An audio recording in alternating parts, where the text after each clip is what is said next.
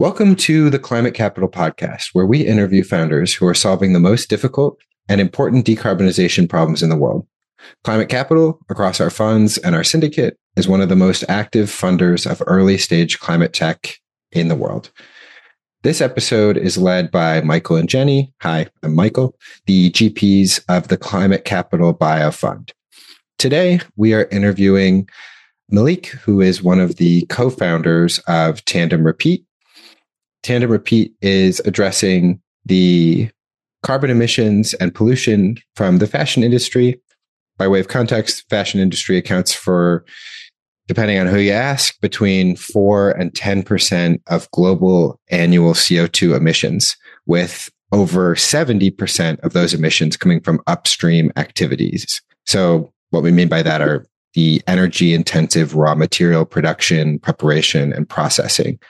This is especially true of synthetic fibers that are derived from petrochemicals like elastic. Moreover, those fossil fuel-derived synthetic chemicals are the largest contributor to microplastics in our oceans.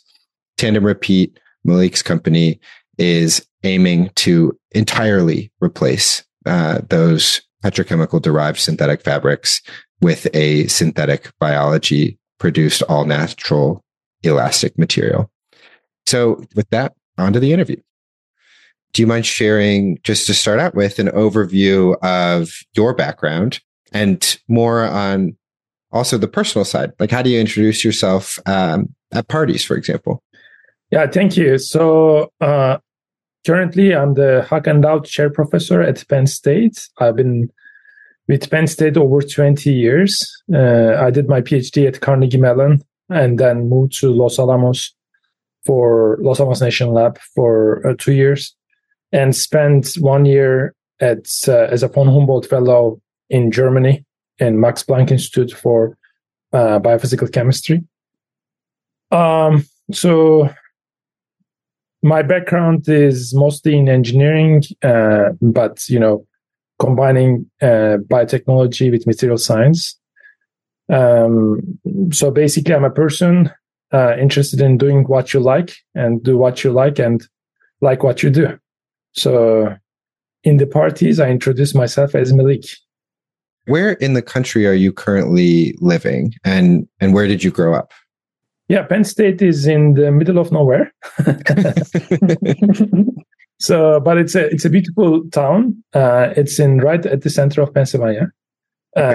So 200 miles of forest at every direction.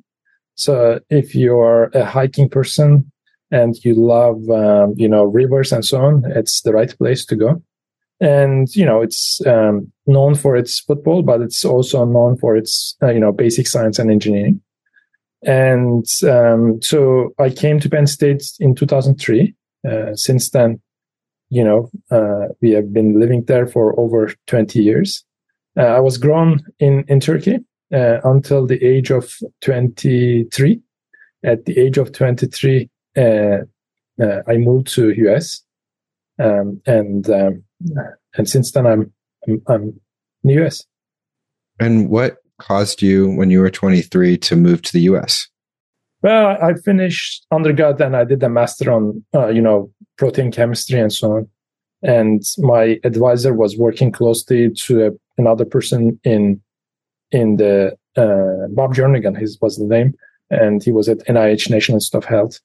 And I wrote one of the first code in protein dynamics. So it's very famous now. It's known as Gaussian network model.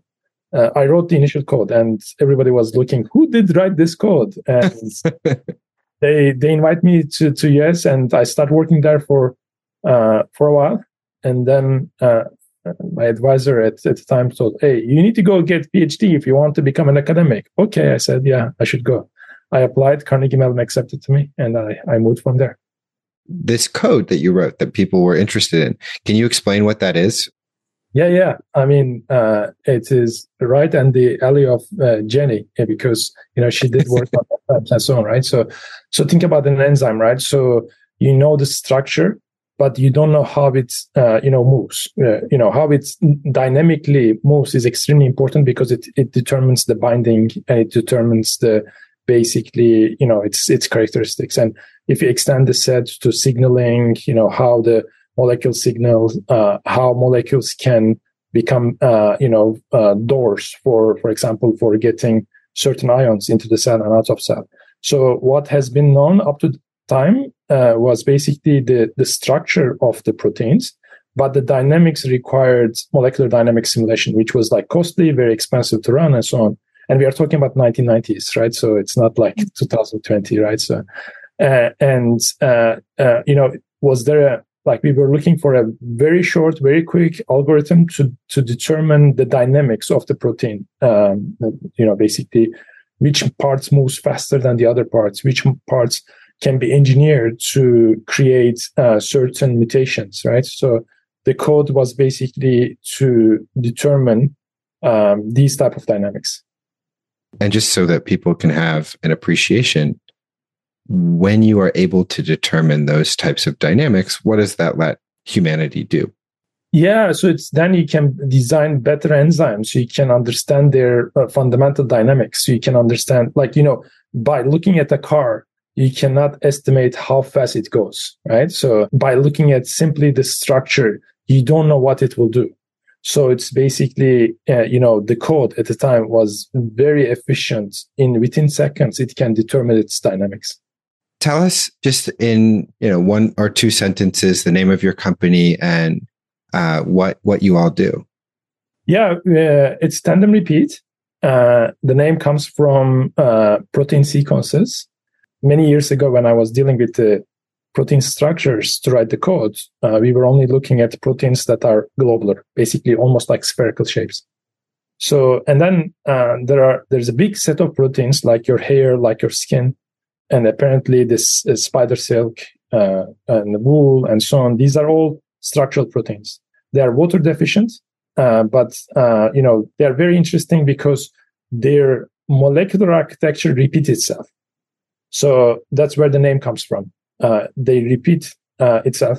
And the fundamental of this thing goes back to how nature designed things, because it's all about gene duplication. So when nature finds a Lego block, it wants to build that Lego block on top of it, and it wants to build something much more complex. So that tandem repeat is really the origin of nature. That's a very thoughtful name. I like that. How long did it take you to come up with that one? Well, it was basically, it's three co-founders, me, Ben Allen, and Gözde. When we started the company in 2018, we decided that, hey, this is really a scientific name and we are nerds. We should really... I'd love to hear the story of how you found your co-founders and how you all decided you were actually going to build a company. Yeah. So when we started the protein work long time ago, I was very interested in, to understand its dynamic and so on. Through the years, the globular proteins become famous and, people have been working a lot. And I was thinking that how can I merge protein world with the materials world, right? Because my PhD is on materials, although I did the, postdoctoral work on the molecular biology of proteins. So around 2010, I started to look at, different proteins, and I was looking for an alternative to silk, because silk is a very good material protein. But the problem is it shrinks, right? It shrinks with water. And we were looking for a very similar structure at the molecular level, but it evolved in oceans, right? So, and it turns out that the squid proteins, inside the suction cups of squids, there is this very tiny protein, which is similar in the molecular architecture to silk. So that's really where we got excited about. And, and then through the years, we tried to understand its fundamental, characteristics and so forth. And around 2014, a great scientist from Caltech come and joined us. So his name is Ben Allen. So he did his PhD there, and then he started also a company with his advisor and so on. And then at the time, he decided to move to Penn State for family reasons. And then I went and started talking to Ben. And I said, look, Ben, so this is something within your, interest. And would you like to collaborate on this? And then we started collaborating. And around 2018, we decided that, this technology should really go and find itself in the industry, because it's a technology that we cannot hide within the academia.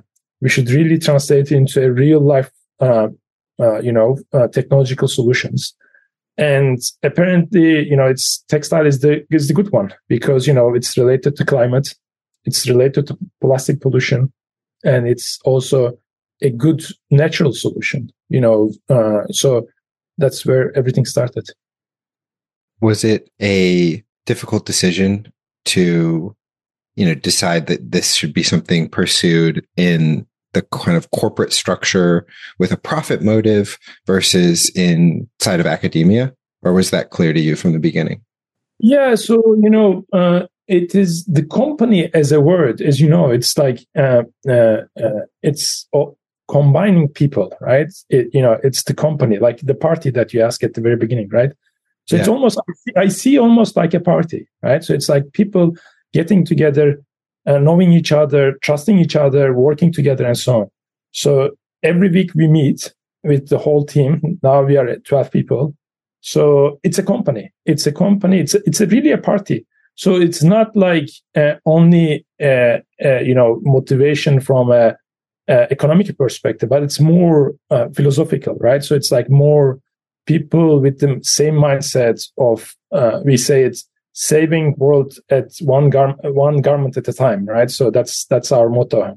Basically, we are trying to produce something that's going to be useful to humanity. So from that perspective, all of us have agreed, and it's of course there are lots of challenges from the economics perspective, but we are learning. We are good learners.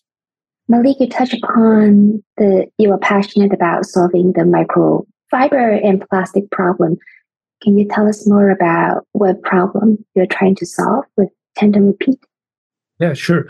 So first of all, I'm trying to solve the very fundamental problem of, why the natural fibers have been limited, right? So think about over the history of 10,000 years of, agricultural life, right? So humans settled in different areas of the world, starting Anatolia, right? So it's like basically the first, place that started agriculture, which I am from, right? So in fact, I literally born in an area that the agriculture started. So it's deep into the roots of textiles, and Silk Road and everything else is deep into the root of our, genome, I believe, right? Cultural genome.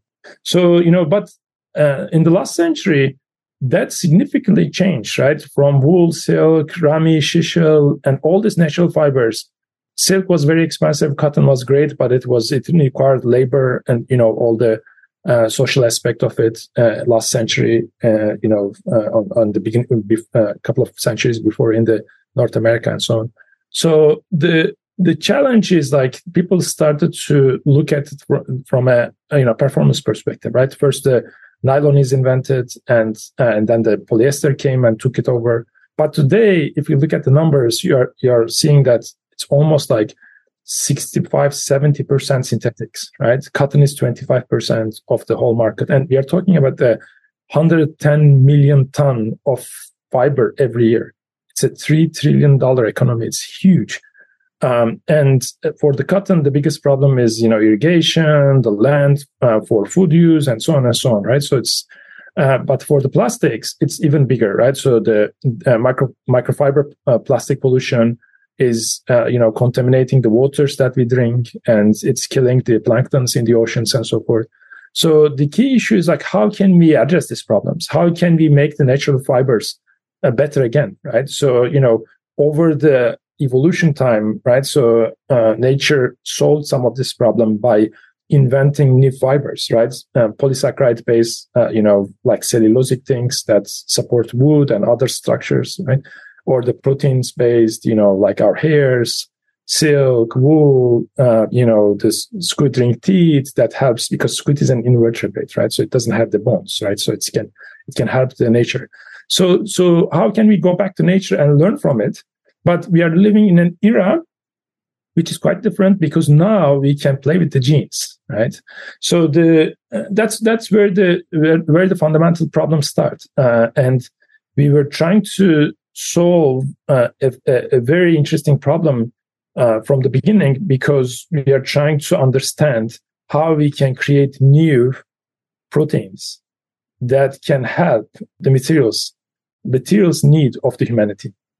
That is so interesting, because for a long time, a lot of performance materials that our society depends on, spandex, for example, comes from fossil fuels, right? But you're saying actually we can go back to nature and look for properties that nature has already tinkered with and see what we can utilize to make materials that we can rely on to make things that we care about. Why do you think nobody has really looked into this space for such a long time? So actually, people did, right? There is a long history of biosynthetic, biomanufactured silk, biomanufactured collagen, biomanufactured other structural protein.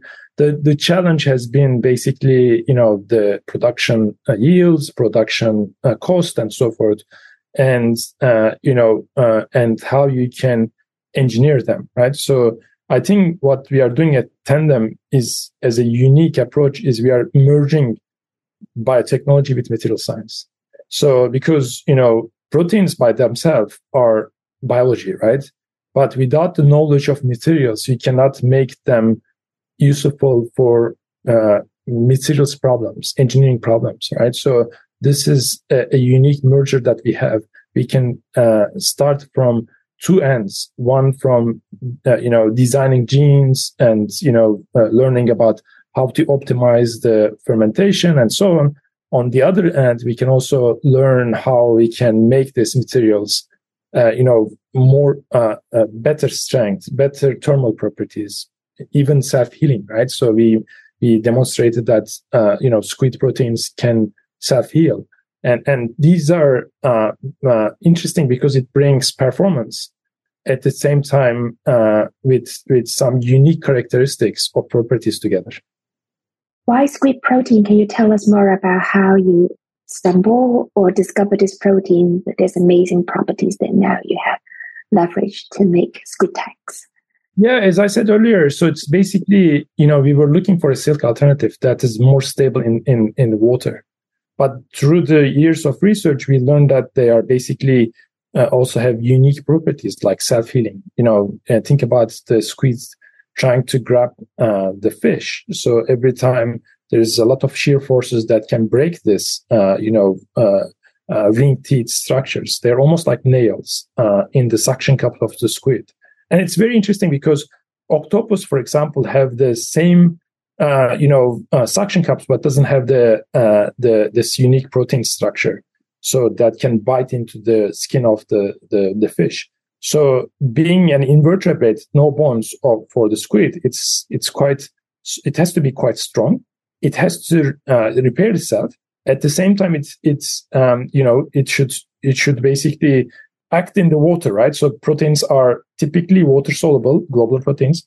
But without having a cross-linked structure, basically not getting to too much chemistry, but your hairs are cross-linked. So the reason that your hair doesn't wash off when you take a shower is because they have chemical cross-links in them. So apparently, two unique structures in the world of proteins, silk and squid, does not have this chemical cross-links. They are bonded by so-called hydrogen bonds. Hydrogen bonds are everywhere. It's like in the water, in all the natural systems have it. So it's a marvelous material that is better than silk. So that was the starting point of our interest. And I understand that you make a lot of squid proteins without killing a single squid. Tell us how you do it. So yeah, I mean, it's extremely important to emphasize that we do not go back to origin and extract these things from the squids. I mean, theoretically, actually, it will be very difficult to do it anyhow. But so we take the gene and then we biomimetically create it similar genes in different microorganisms. We start with E. coli, and we moved into other organisms very recently. And the thing is, basically using synthetic biology, you can engineer these genes into microorganisms like E. coli. And, E. coli replicates every 20 minutes, and you can put them into tanks, and then you can grow them. So then you can extract the protein from the biomass. And here you go, you have a protein. And we come up with very simple isolation methods so that it will be less costly. And, as we speak, we improve all this yield, fermentation parameters, and so forth, so that we can create an economically viable material. You have previously mentioned that you have a ton of applications that you have envisaged that Squid can come in and solve. Can you give us some examples of that? Yeah. So we are actually, now I can announce, we are doing the first denim that's coming in next 6 months. Yeah, so it's going to be LA based. So it's going to be manufactured in LA and designed in LA. We are working with top designers and top manufacturers to make this thing happen. So we will launch, hopefully early next year, our first, limited launch of denim. That's going to be made with blended squid fibers. So it's going to be an awesome denim gene that everybody would like to have, but it's going to be only limited. So we will see how it goes.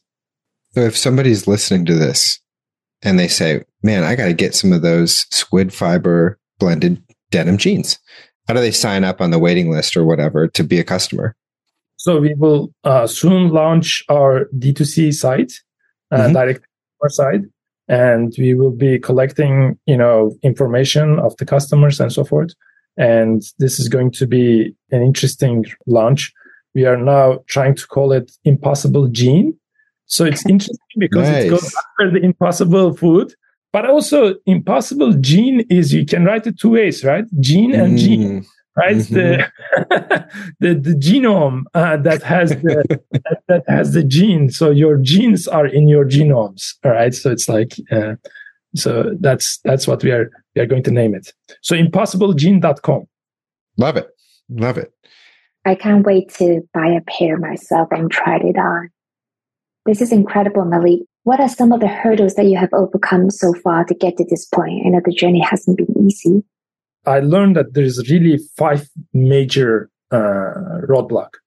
And of course, number one is your technology. Is it good? Is it scalable? And so on. But beyond that, I think the most important thing when a company starts, the party starts. So that means that you have to keep everybody happy into the party, right? So it's like basically, team is a very big, very important factor, right? So you have to find people that you can work together.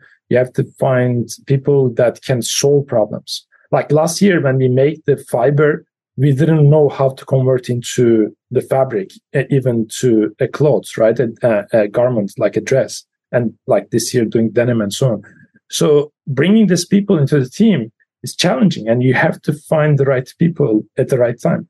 So the other thing is basically how you can manufacture these things. Manufacturing in the lab or manufacturing in the startup is one thing. Manufacturing at a massive scale at the industry is another thing, right? So this is beyond scaling up. This is an engineering problem. So one has to solve the engineering problem. And then, of course, the capital, right? Without the capital, it is very challenging to produce, to grow, right? So because, you can grow as a snowball, right? From small, tiny things to bigger things. But there's also a time window that you don't want to miss, right? So, we are lucky because, if you look at the history of textiles, you see that, there's a couple of big inventions. And the first invention is the wheel, and then the loom.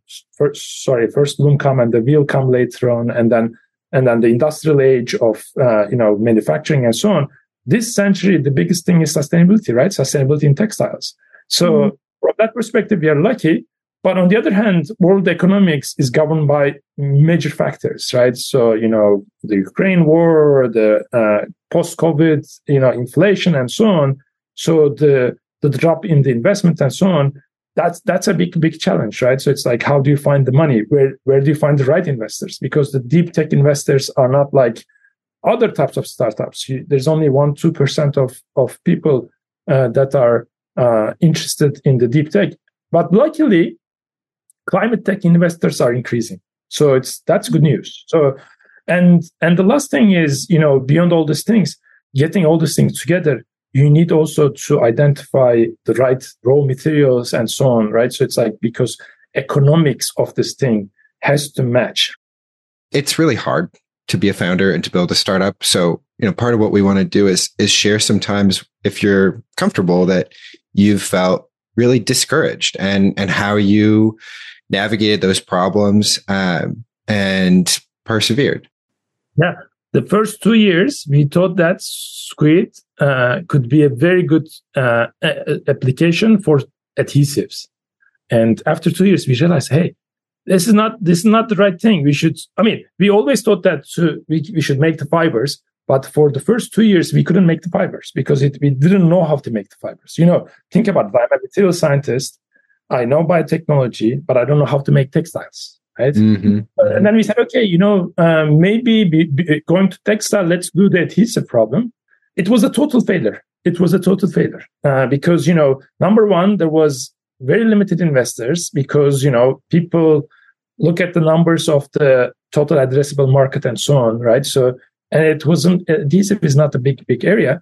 And, as you make adhesive like packaging materials, so you have a raw material and you convert into a product, it's almost one step. There is no increase in the price. In the textile, it's very different. You start with the raw material, and when you make the fiber, it's already 3x more expensive. And when you take that filaments, fibers, and convert into yarn and fabric, it's already another 3 times more expensive. And you take that fabric and convert into a dress, it's already 3 times more expensive. So overall, you have like 10x cost differences. And that's beautiful because you know why it's beautiful? Because, okay, it's a very complex process, but it's beautiful because you can choose to penetrate to different markets at different times of the evolution of your company. So as a starting company, you may be interested to make like denim dress and so forth, which is, at the very end of the expensive, but you don't need large amount of, clothes because first of all, very limited number of people will know you. So that product will only sold in certain quantities. And moreover, you cannot make it enough, right? But as the time grows, as the company grows, and as you saw all these 5 challenges that I mentioned, now you can start to produce at large scale. Then you can start to provide all this material to brands, right? To B2B, right? So you can address these things. So from failures to success, we learned a lot. What's maybe the most important thing or a couple things that you wish you had known when you were starting the company that would have saved you time or pain that maybe other people can learn from? Yeah, so I think one has to look at the big picture first, right? So it's like basically when we choose the adhesive market, we were so wrong because we were trying to solve an academic problem. So you have to learn how to become an entrepreneur. Do you mind sharing a story of a time that you had a disagreement with maybe a co-founder or an investor and how you navigated that? Oh, I didn't have too much fight with my co-founders because typically we like each other. I had a couple of fights with the investors. Tell us about that. The problem is it's me actually because I don't know how to respond and like an academic, in an academic discussion the things are right or wrong, right? So it's like because there's actual things, right? And as I said earlier, so emotional power, right? So intellectual IQ, right? So that's where the problems change. Location in your brain. You have to be very careful what you say. You have to be very careful how you say it. So in the academia, we can say it very directly, right? So, and when you say things very directly, the other academics don't get offended. In the business world, it's very different. you have to be very careful about how you say things and so on. And, I remember, a couple of experiences from the past. Basically, I got upset. I got super upset because, it's sometimes very frustrating when the other party doesn't understand what you're trying to say. And slowly I made it better. I think I'm now a good, negotiator for this kind of interactions. I definitely see that very frequently, right? We see a lot of founders coming out of academia and learning. There's this whole new set of things that they need to think about and figure out how to communicate. Well, I want to pass back to Jenny to talk any sort of wrap up and learnings. What has been some of the most helpful pieces of advice that you've got so far, Melik? Yeah, I mean, I was talking to one of the investors and he said, Melik, you need to hire people even you don't have the money. So I was so surprised. I said, what is this guy talking about? How can I hire somebody even I don't have the money? Within time as we grow, I learned that because, finding the right, for example, textile engineer, you have to be super lucky to have the right person with right expertise at the right time, right? So you have to be thinking ahead to hire which people to have, right? So, and, that was the best advice that I got in terms of, hiring people, because as the company grows, you don't know which employee you can hire. I mean, you can always go to, HR firms and try to find people. But, finding the right people for your own company is a big challenge. So looking for people in advance, 6 months, 1 year advance, I think it's a great idea, the great advice that I got. Thank you for sharing that. What would Tandem look like in the next 5 to 10 years? And how would the world change because of that? Yeah, Tandem would like to address the climate problem, right? So in the textile. So as I said earlier, we want to save the world one garment at a time. So what we want to see, Tandem is growing in many fields, producing products that are sustainably obtained and, minimum carbon footprint, minimum energy requirements, totally integrated into, sustainable energies and so forth. And clean chemicals and so forth. So, and at the same time, a company that's fun, right? So, we are trying to address, some of the fundamental problems of the engineering, but at the same time, we have to know that, science, as Max Weber said, right? Science by its very nature has to be surpassed, right? We don't want to get cyclic problem of problem solution. We want to be part of the society. We don't want to be, we don't want to create new problems to create new solutions. So from that perspective, I want to see Tandem as part of the growing society and growing intellectual power. So that's where I want to see the Tandem. Do you have any advice you would like to share with other founders, scientists, engineers at the beginning of the journey building companies at the intersection of climate and biotech? Deep tech, I can advise on my area. So, climate is deep tech, right? So, and deep tech investors is limited, right? So, you have to understand the market. You have to have a good lawyer that can defend your inventions and so forth.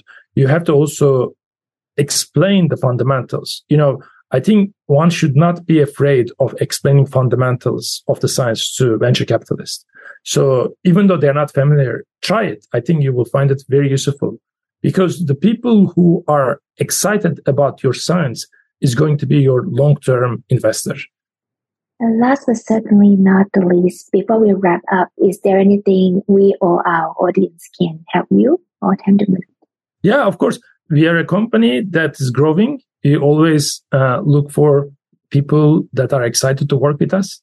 So our team is growing, and we would love to have new, creative minds to come and join us. What's the best way for the audience to contact you? Yeah, so they can reach me through my academic email or through my Tandem email. So it's extremely simple, melik@psu.edu or melik@tandemrepeat.com. So these are the two easiest way. Or you can follow me in LinkedIn, Twitter, Instagram, and you can join from there. Great. Yeah, Melik, thank you very much for making the time to talk with us today. We really appreciate it. Thank you so much. Thank you for the interview. Thank you to everybody for listening today. If you'd like to learn more about our conversation or to get involved with the work that Climate Capital is doing, you can check out our website, climatecapital.co.